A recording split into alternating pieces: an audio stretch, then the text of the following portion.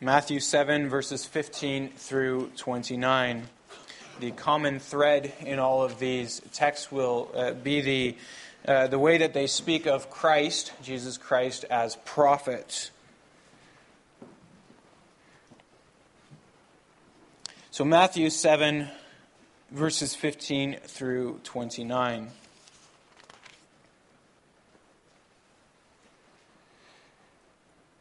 There the Lord Jesus says, speaking on the mountain to the people, "Beware of false prophets, who come to you in sheep's clothing, but inwardly are ravenous wolves.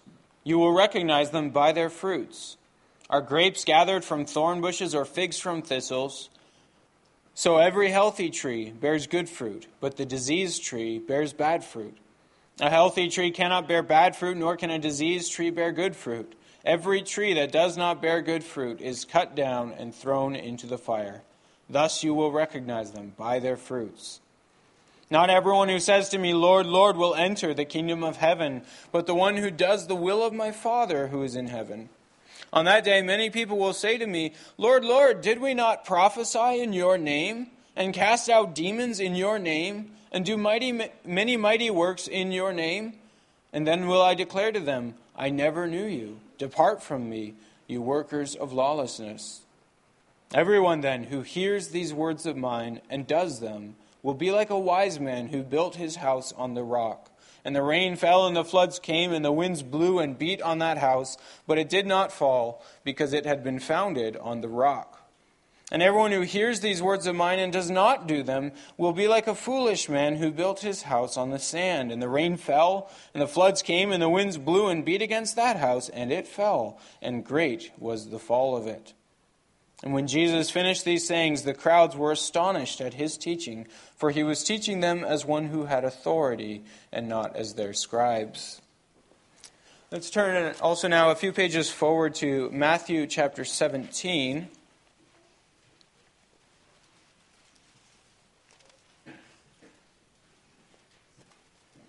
Matthew 17, we'll read verses 1 through 13.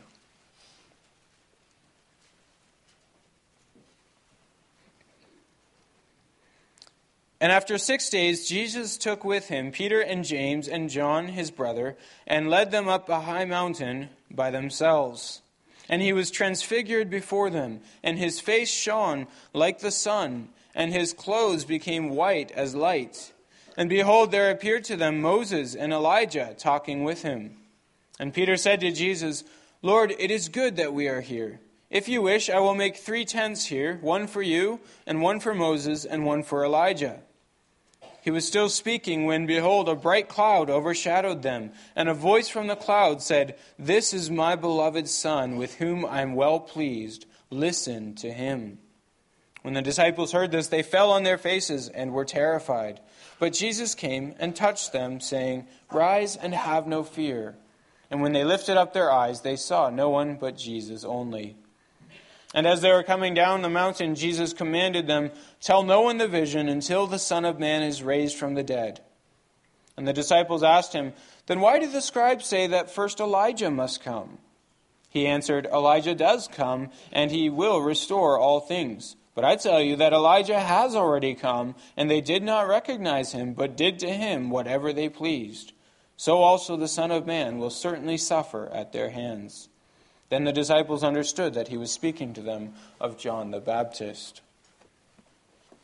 So far from Matthew. Now let's also turn to Acts, the book of Acts, chapter 3.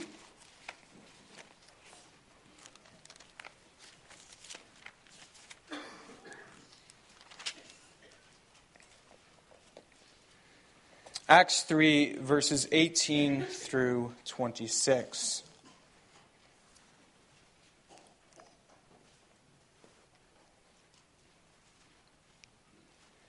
Here, Peter is speaking to the Jewish crowds.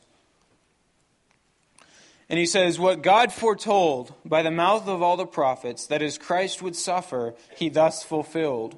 Repent, therefore, and turn back, that your sins may be blotted out, that times of refreshing may come from the presence of the Lord, and that he may send the Christ appointed for you, Jesus, whom heaven must receive, until the time for restoring all the things about which God spoke by the mouth of his holy prophets long ago.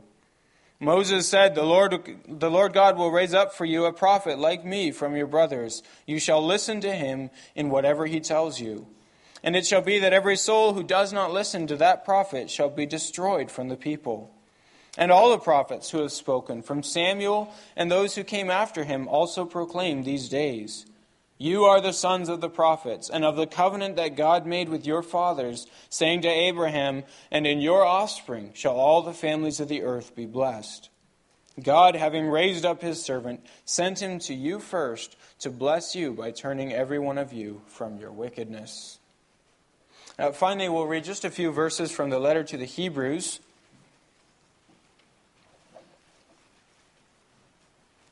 Hebrews chapter 1. Verses 1 through 4.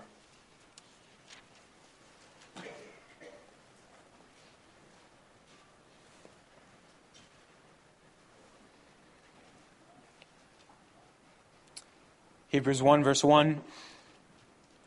Long ago, at many times and in many ways, God spoke to our fathers by the prophets. But in these last days, he has spoken to us by his Son, whom he appointed the heir of all things, through whom also he created the world.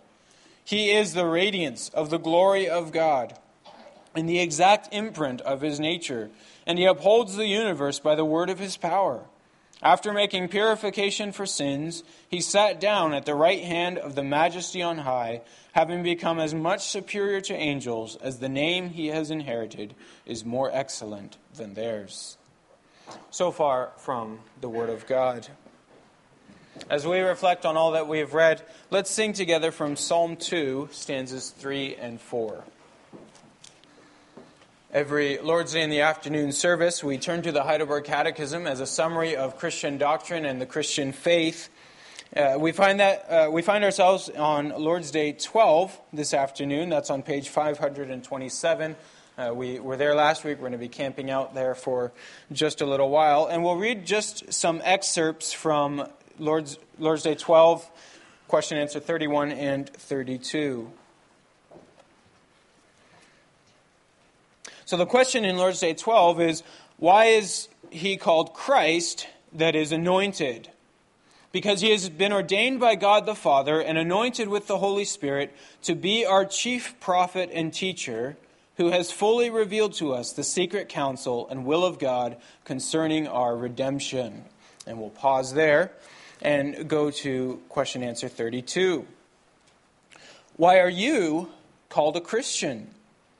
Because I am a member of Christ by faith and thus share in his anointing, so that I may, as prophet, confess his name. We'll stop there.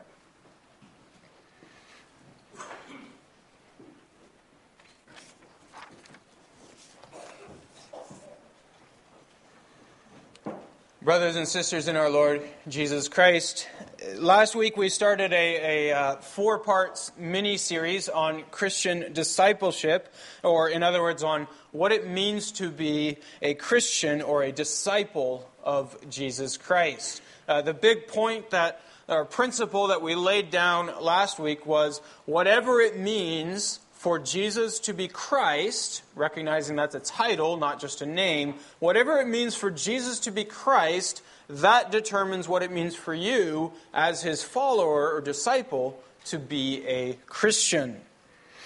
We looked last week at this name Christ, and we saw that it is much more than just a name. It is a title, and it makes a claim about who Jesus is.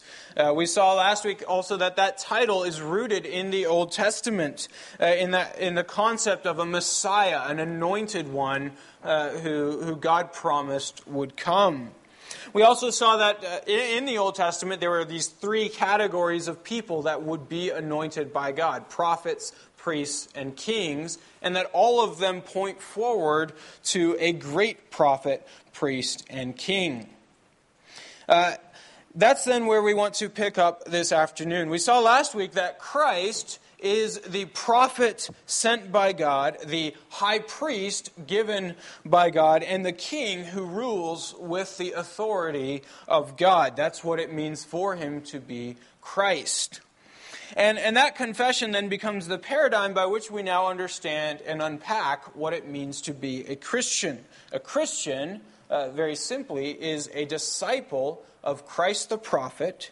A Christian is one who's redeemed by the blood of Christ the priest. And a Christian is a loyal subject of Christ the king. So we want to begin then by looking at Christ's role as prophet and asking, what does it mean to be a follower or disciple of Christ as prophet? Now, the Bible is a book of prophets. It was written under the inspiration of God almost entirely by prophets. Moses is probably the most well-known of the prophets. He was called by God, if you remember the scene of the burning bush, and there God encountered Moses and called him as a prophet to speak God's word to Pharaoh and then to lead God's people out of Egypt to the promised land. The first 5 books of the Bible were written by Moses as a prophet. He speaks on behalf and writes on behalf of God. So very simply put, a prophet is someone who is commissioned by God to speak the words of God. That's what a prophet is. As we've been working through the book of Kings, that too is a book that very much, even though it's called Kings, in many ways it focuses even more on prophets. And it gives us a glimpse of what the prophets lived through during the history of Israel. They were called in many different circumstances to speak the words of God. It was not always a lovely calling. It was not always a calling they wanted or even embraced. But it was a calling that God laid upon them. They were to speak sometimes words of rebuke, sometimes words of correction, sometimes words of warning, sometimes words of healing. It was in many ways one of the most noble and esteemed callings in Israel, but it could often be one of the most heart-wrenching and agonizing callings a person could ever receive. So weighty was the calling as prophet that many of them spent their entire life in misery, hating the job, but nonetheless having to fulfill it. You can see this especially in Isaiah and even more in Jeremiah. When Isaiah was called to be a prophet, the words of his calling are given in Isaiah chapter 6. And God, here's his calling. Take this as an interesting inaugural sermon. In Isaiah 6, God says to him, "Go and say to this people, keep on hearing, but do not understand. Keep on seeing, but do not perceive. Make the heart of this people dull, and their ears heavy, and blind their eyes, lest they should see with their eyes, and hear with their ears, and understand with their hearts, and turn and be healed." How's that for a calling? And that was Isaiah's life. He spent his life doing that, speaking to a people who only grew more and more deaf to the ears of God. There in God's calling to him, Isaiah responds and he says, "How long, O Lord? How long do you do that?" And God says, "Until cities lie waste without inhabitant, and houses without people, and the land is a desolate waste." That was Isaiah's calling. To be a prophet was not always a desirable role. And they certainly didn't speak the words that they wanted to speak. They spoke the words that God gave them to say. So it was a very noble task to carry God's words to his people, but it was also very often a terrible task for Isaiah, a task that he was assured right from the beginning it's going to fail, or at least it's not going to succeed in bringing about repentance. He was there to speak, not so that God would be able to bless them, but rather so that God would be able to be justified in condemning them. Jeremiah's calling is probably even more miserable. Jeremiah is known by the nickname of the weeping prophet. For him, it was an agonizing and a very lonely calling to be a prophet of God. He faced severe persecution in Jerusalem, sometimes very severe punishments for speaking the word of God. And he was called to prophesy things that he hated to say. You see this over and over again as you read Jeremiah. He hated what he had to say, and yet God told him, you must say this. His prophecies are just terrible, and they're always intermixed with his own laments. He's told to speak some words of destruction and judgment, and then after that it follows his prayer to God. This is the pattern you see in Jeremiah. He prays, God, how can I say this? God, how can this be? And he gives us there a picture of the calling and the heart of a prophet. Jeremiah 20 really shows this. In Jeremiah 20, he says there, I've become a laughing stock all the day. Everyone mocks me. For whenever I speak, I cry out, I shout violence and destruction. For the word of the Lord has become for me a reproach and a derision all day long. But if I say, I will not mention him or speak in his name anymore, there is in my heart, as it were, a burning fire shut up in my bones, and I'm weary with holding it in, and I cannot. That's the calling of a prophet, one who cannot but speak the words of God, though he may not even love them or even like them. The prophets spoke because they were commissioned by God and burdened by God to speak the words of God.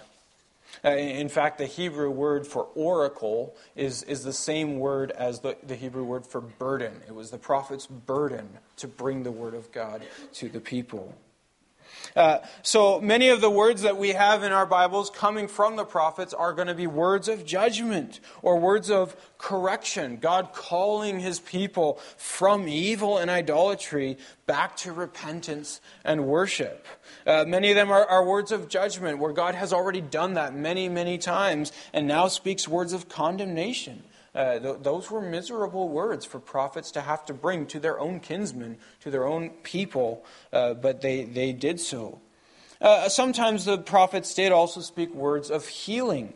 They would speak of times when, at least in the future, God would come and restore the covenant, restore his people, call them back to himself, put his spirit in them. The prophet Joel speaks at length of the day when God's spirit would come to God's people. And so the calling of a prophet was not just to correct or to comfort, as the case may be. It was also to reveal God's purposes and God's plans. How do we know what God is busy doing in the world? We know by hearing the prophets speak. So their calling was also to reveal the plans and the purposes of God. And yet none of these prophets ever brought about that the day that they ultimately spoke of, that repentance and renewal that God had called them to bring about. All of them looked forward to that day. They spoke of that day, but none of them made it to that day. Each of them eventually died and was replaced by another prophet who kept on looking forward until the very end of the prophetic age. And at the end of the prophetic age, there's a 400-year period of silence from the last of the prophets to the beginning of the New Testament. 400 years where God was done for a time speaking through his prophets. And more as you follow the line of the Old Testament forward, more and more as the prophets looked forward, they spoke more and more of a day that would come that would do what every one of them could never accomplish themselves, where God would finally bring about the fulfillment of their hopes. And that the Lord would then send the prophet, the one prophet, who would be the prophet of prophets. Well, when we confess that Jesus is Christ, we're confessing that he is that prophet, the prophet of prophets, the fulfillment of everything that the prophetic role itself pointed forward to. In other words, we're not just saying that Jesus is a great prophet like the other prophets that came before him, but rather we are saying that Jesus is the paradigm for prophets. He is the prophet that all of them failed to be, that none of them could reach up and be. While the prophets, spoke the word of God, Jesus came embodying the Word of God. The Gospel of John calls him the Word of God. That's how he speaks of Christ. While they spoke of the fulfillment of God's plans, Christ brought about the fulfillment of God's plans. While they shared in a measure of God's Spirit, Christ came as the fullness of God's Spirit embodied in human flesh, the fullness of God dwelling in him. He was far and above everything that the prophets could only ever dream of being, the perfect paradigm of a prophet.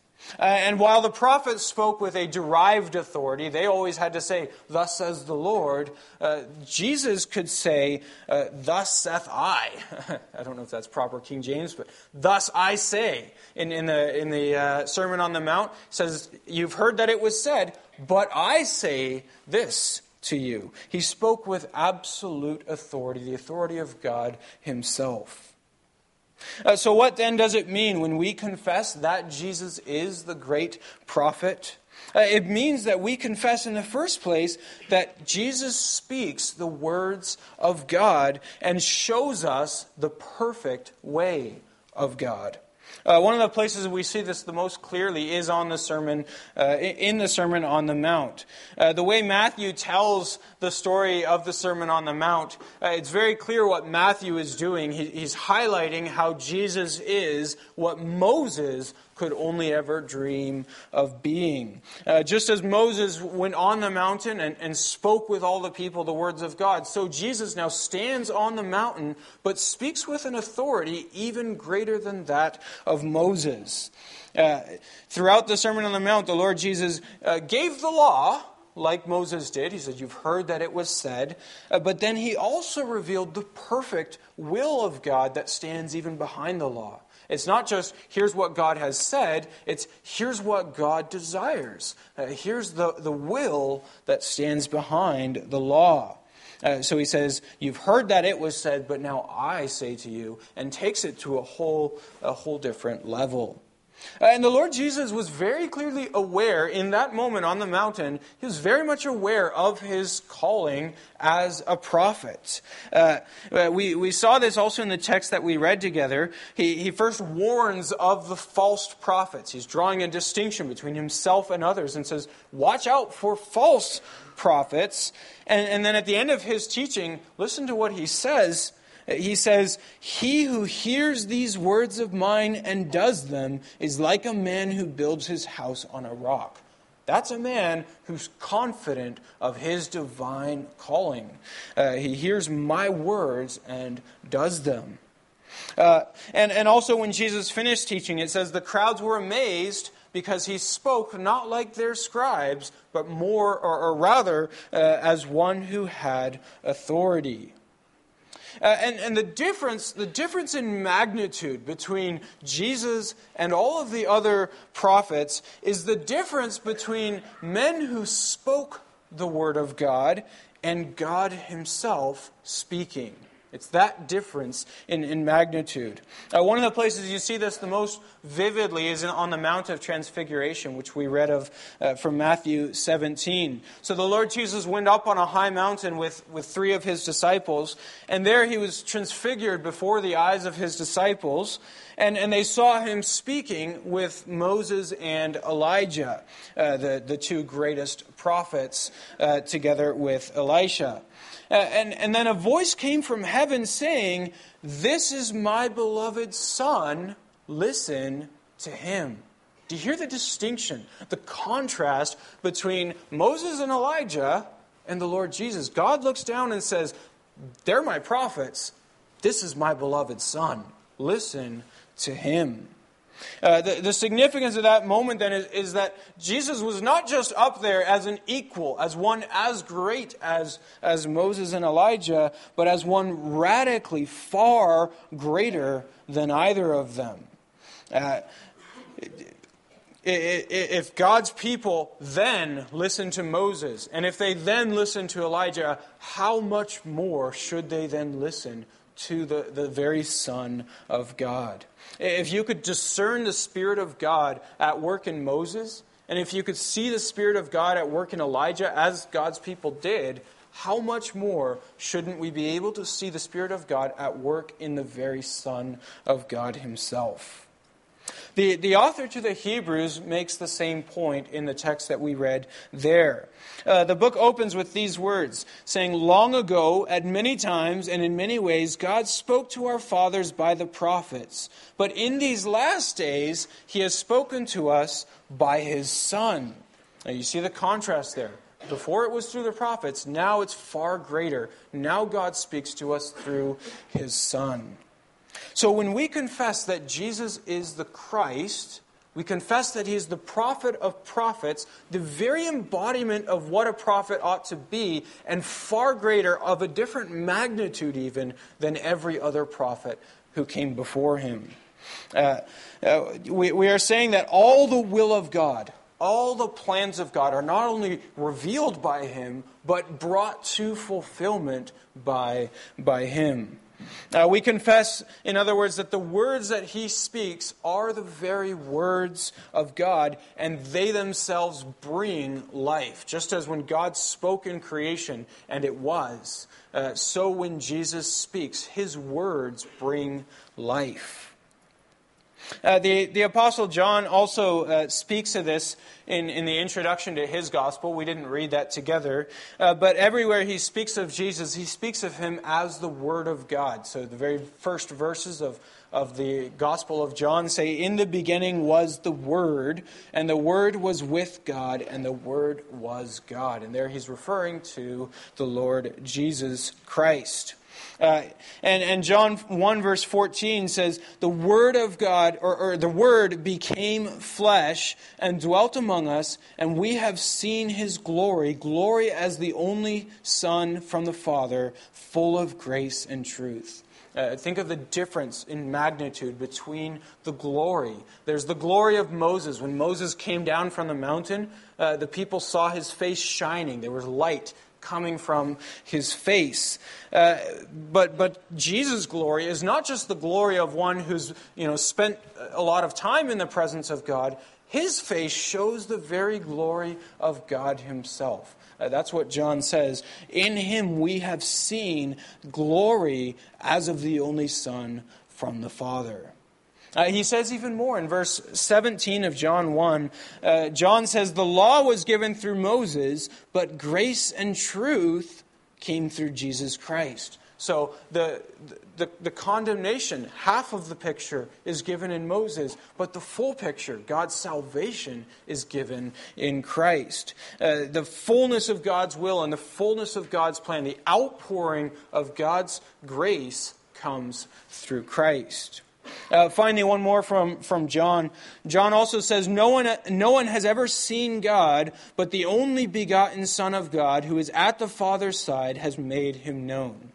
So Jesus does not just reveal the Father as a prophet who speaks about Him. He reveals Him as His only Son, as a son reveals his Father, which is very different than as a prophet merely reveals God. So all of that is what we confess when we call Jesus Christ. We say He is the prophet of prophets, indeed the very Son of God. And as we see Christ doing all of these things, we recognize He is doing in His life the work of a prophet. For example, He teaches the will of God. You think of the Sermon on the Mount, a part of which we read from a moment ago. He teaches us the will of God. He teaches us the law of God, as the prophets did. And He teaches us the way to keep God's law, how we are to follow God's will. He teaches the plans and the purposes of God. All these things that a prophet was expected to do, Jesus does in fullness. He reveals God's will fully. We think of Christ especially teaching his disciples that the Son of Man would be delivered and handed over to be crucified, and on the third day would rise. How he revealed this is what God's purpose consists of, something that the prophets had alluded to, and yet the people of God did not see until Jesus revealed that to them. You think also of how Christ, after his resurrection, there's that wonderful story in Luke 24 on the road to Emmaus as he's walking with two of his disciples. He opens the Word of God. Isn't that what a prophet does? He opens the Word of God, but then he shows how all of it points to himself. He's not just one who speaks the Word of God. He's the one of whom the Word of God speaks.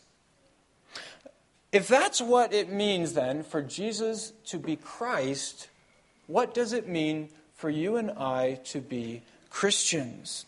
We saw last week a Christian is simply a disciple of Christ.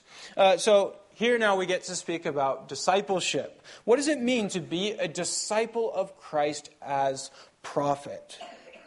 Well, surely in the first place, it means that we listen. We are a people who listen to the words of God's prophets. We listen to the words of Christ concerning God's redemption, God's plans, God's purposes, God's law, God's will for our lives. All that the people would listen to the prophets for, how much more do we then listen to Christ to hear these things? As God's prophet, Christ then reveals to us God's plan for our salvation. We say, this is the only way to be saved. How do we know? Because that's what our prophet, Christ, teaches us. This is what God wants of us. How do we know? Because that's what Christ teaches us. So, practically, what does it mean to be a Christian? It means that we accept and believe in the first place, as Christ taught us, that all the Scriptures really do point forward to Him. It means even more that we accept and believe, as He taught us, that He came from God. He was sent by God to give us life, the life we could never have gotten for ourselves. To also die the death that we deserve to die, and then to rise from death to bring us into eternal life.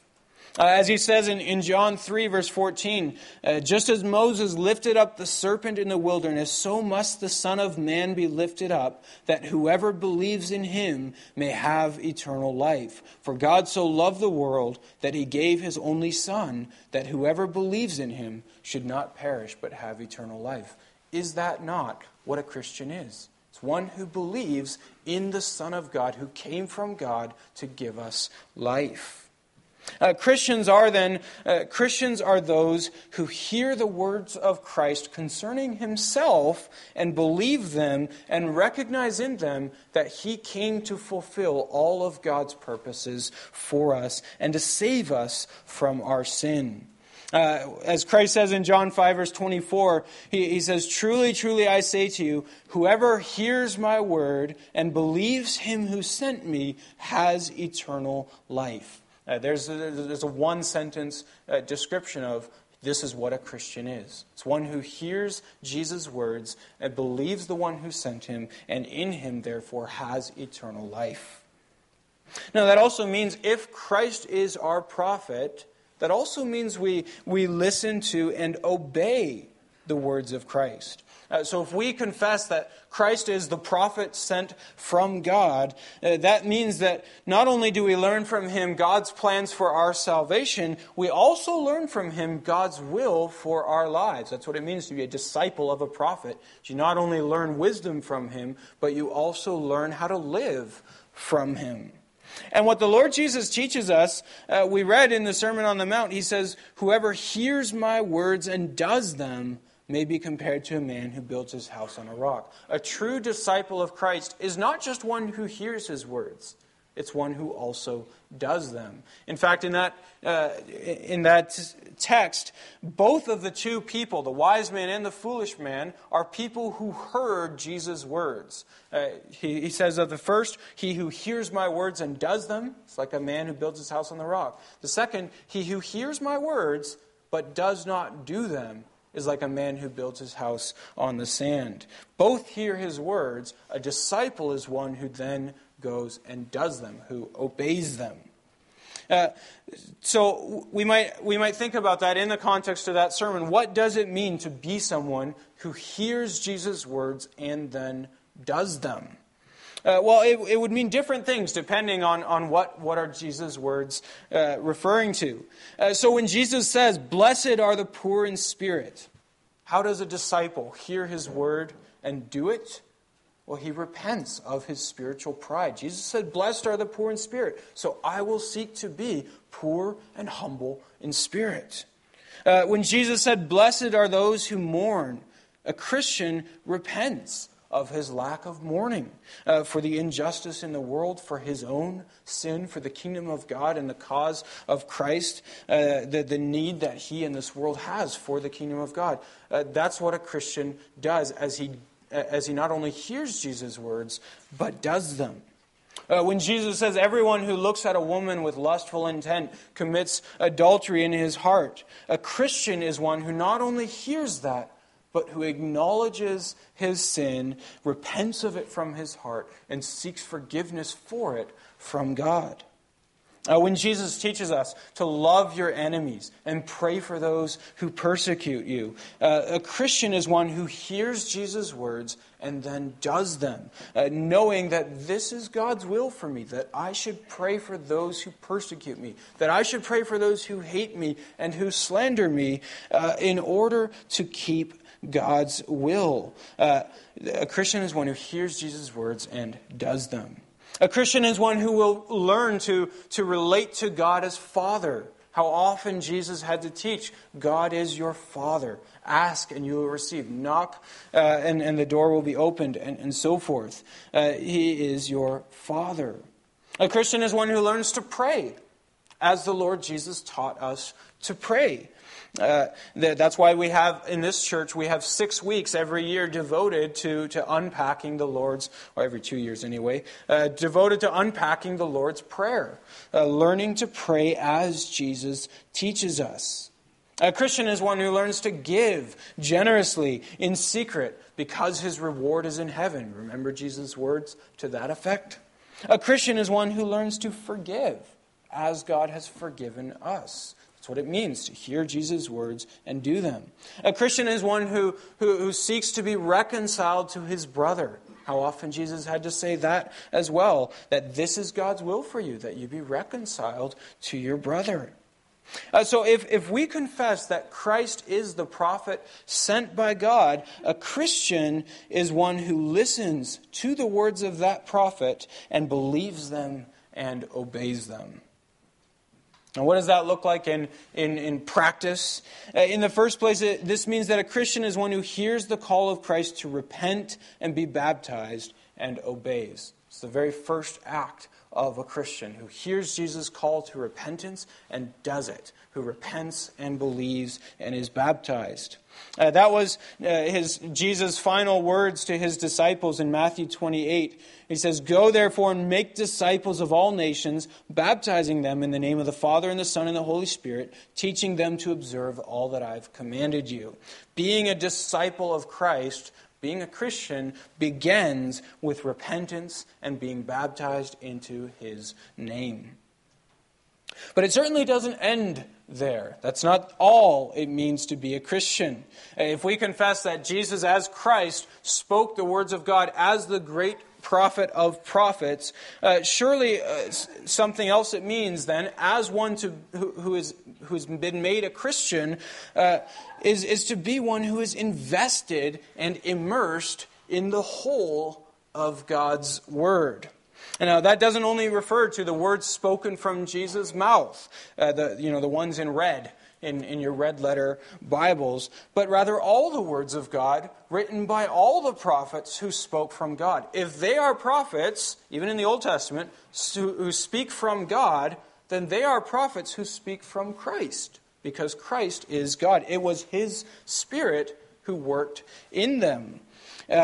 As Christ Himself affirmed and taught, as He says in Matthew 5, I did not come to abolish the law and the prophets, but rather to fulfill them. There's sometimes a misunderstanding in contemporary Christianity that Christians really only need to concern themselves with the red letters in your Bibles, the ones that Christ Himself spoke, as if those words carry some sort of special status. But that's silliness. All of the Word of God is the Word of God. All of the Bible is. Some of it was spoken directly out of Christ's very mouth. Other words were spoken by Christ's Spirit, working in other prophets sent by Christ. But all of it was spoken under the inspiration of God. Now, all of it was either affirmed or fulfilled by Christ. We think of the Old Testament having been fulfilled by Christ, or was spoken or written under the commission of Christ, looking towards the New Testament. The apostles were sent by Christ. Every one of them begins their letters saying, Paul or Peter, an apostle of Christ. They were sent by Christ, speaking words on behalf of Him and endowed with His Spirit. So a Christian is not just one who concerns himself with the red letters in the Bible. A Christian is one who is immersed in the whole of God's Word as Christ Himself was. You think of how often Christ Himself spoke the words of God, citing the Old Testament. As He was there in the desert, being tempted by Satan, every one of His rebukes are citations from Scripture. You shall not put the Lord your God to the test, right? And so forth. So we do not want to fall into the mistake that some people make of distinguishing between the words of God, separating the words of Christ as if they carry some special status. A Christian, then, is one who's devoted to the words of God and finds his very life there in the Word of God. That means a Christian is one who will read Scripture. Someone who doesn't care about what Scripture says cannot possibly be a Christian. A Christian is one who reads Scripture, who studies Scripture, who does that both by himself as well as in the company of others. You think of the very first Christians in Acts chapter 2. If you want to see what's the raw definition of a Christian, I want to see a picture of a brand new Christian before all the influence of instituted religion. Well, go to Acts 2 and look at what were the Christians like then. And Peter preaches his first sermon under the inspiration of Christ. 3,000 people are baptized. And what does it say they do? It says they devoted themselves to the apostles' teaching and the fellowship and the breaking of bread and prayers. Sounds a lot like what Christians do today. If you want a description of discipleship, that's what it looks like. One who is devoted to the words of Christ, through the words of the apostles as well, to the words of Christ, who's baptized and then lives in fellowship with other Christians, in relationship with God and with other Christians. Now, of course, this sermon could go infinitely long as we unpack all of the things that Jesus teaches us, all that's entailed in hearing the words of God and obeying them. Obviously, that doesn't happen in one sermon. So this is not a complete summary of everything that it is to be a Christian, because a Christian is one who obeys all the words of God. That's why we go in this church through the Heidelberg Catechism year after year, unpacking. Look at what the Word of God says about our sin. Look at what the Word of God says about how we are saved. Look at what the Word of God says about how we are to live as a people who are saved. That's being a Christian, unpacking, studying the Word of God. So a disciple of Christ then, going back to our definition, is simply one who hears the words of Christ the prophet, believes them, and obeys them as the very words of God. Having said that, we're not done just yet, but almost. Having said that, we also want to take a moment to consider on another level still, the point that we made last week, that a Christian is not just a disciple of Christ, but also one who shares in Christ's anointing. So a Christian is not just one who follows Christ as prophet. A Christian is someone who's anointed as a prophet himself or herself. If you remember from last week in 1 John 2, the Apostle John says we've all been anointed with the Holy One. So we're not just disciples, we are Christ's, Messiahs in ourselves through Christ. So what does it mean then for us to be to share in Christ's anointing as a prophet? In the first place, it means we are given the same Holy Spirit with which Christ was fully filled. We too share in His Spirit so that we may know, like the prophets of old, we may know the truth and testify to it. That point was made in 1 John 2, where John says, "You've been anointed with the Holy One, and you all have knowledge." Being a disciple of Christ, being a Christian, is one who's anointed with the Spirit and therefore has a knowledge of the truth. You've heard the words of God through Christ, you've been anointed with the Spirit, and you share in the calling, therefore, to go and testify to that truth. You are to be a prophet in this world. Now, not every Christian is given the formal task or calling to go out into the world and evangelize as a formal evangelist. The command that Christ gave His disciples in Matthew 28 is a command for the church, but not a command that is to be individualized to every specific Christian. However, when it comes to our relationships with unbelievers, we are called nonetheless to be, in front of them, bearers of the Word of God. It's still a prophetic calling. We are to be witnesses. Every single Christian is called within their own sphere, within their own responsibilities, their own jurisdiction, if you want to call it that, to be a witness to the truth of the gospel and to make the most of every opportunity to pronounce and share that truth, including also, as God gives us opportunity, with unbelievers.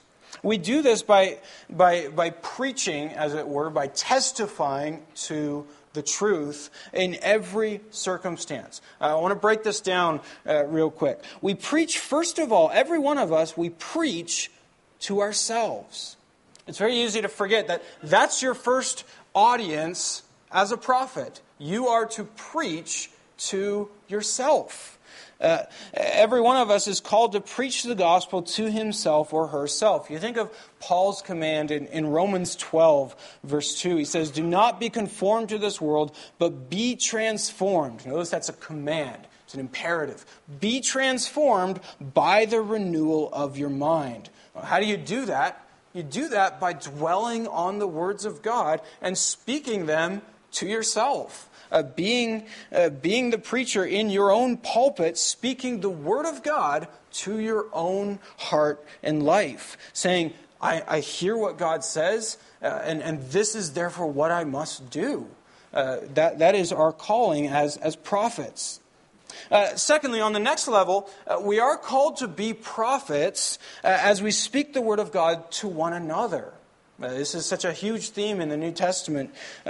You think of the command in Colossians 3, verse 16, where Paul says, "Let the word of Christ dwell in you richly." Is that not a prophetic calling?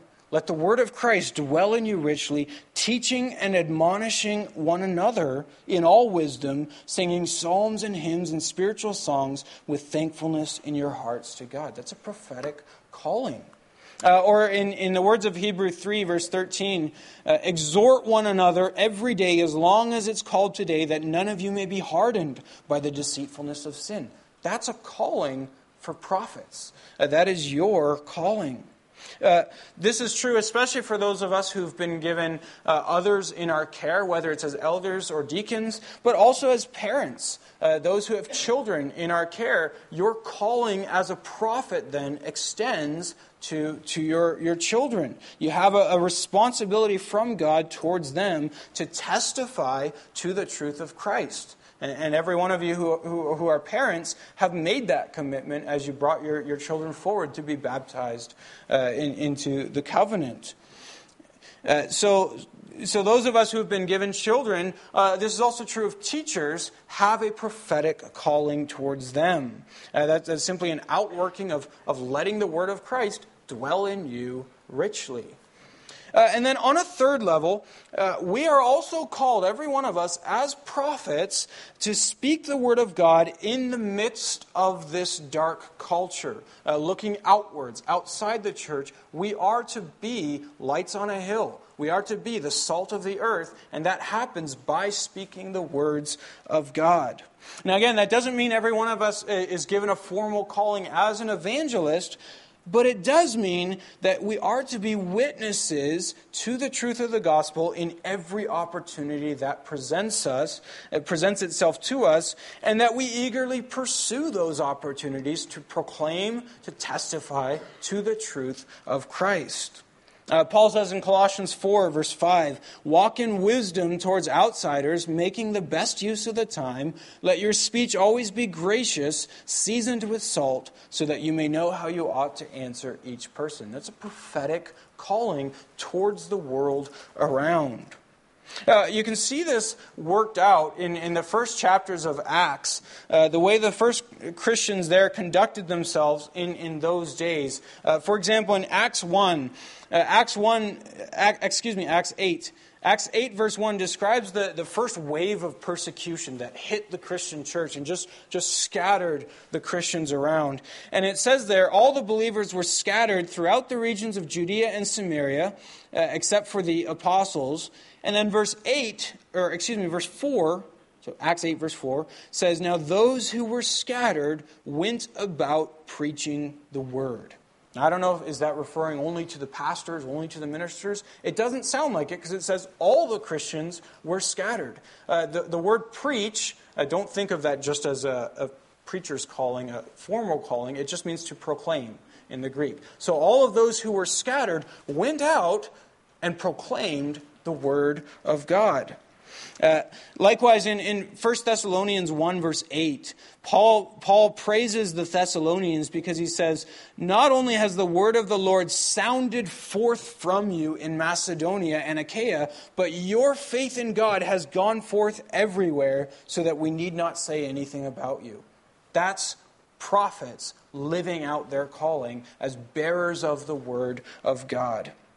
So even though not every individual Christian is given that formal calling as an evangelist, every Christian is united to Christ the prophet, the great prophet sent by God, and anointed together with him to be a prophet or prophetess, who's anointed with the same Spirit and partakes in that same responsibility with Christ to testify to the truth of God wherever you go.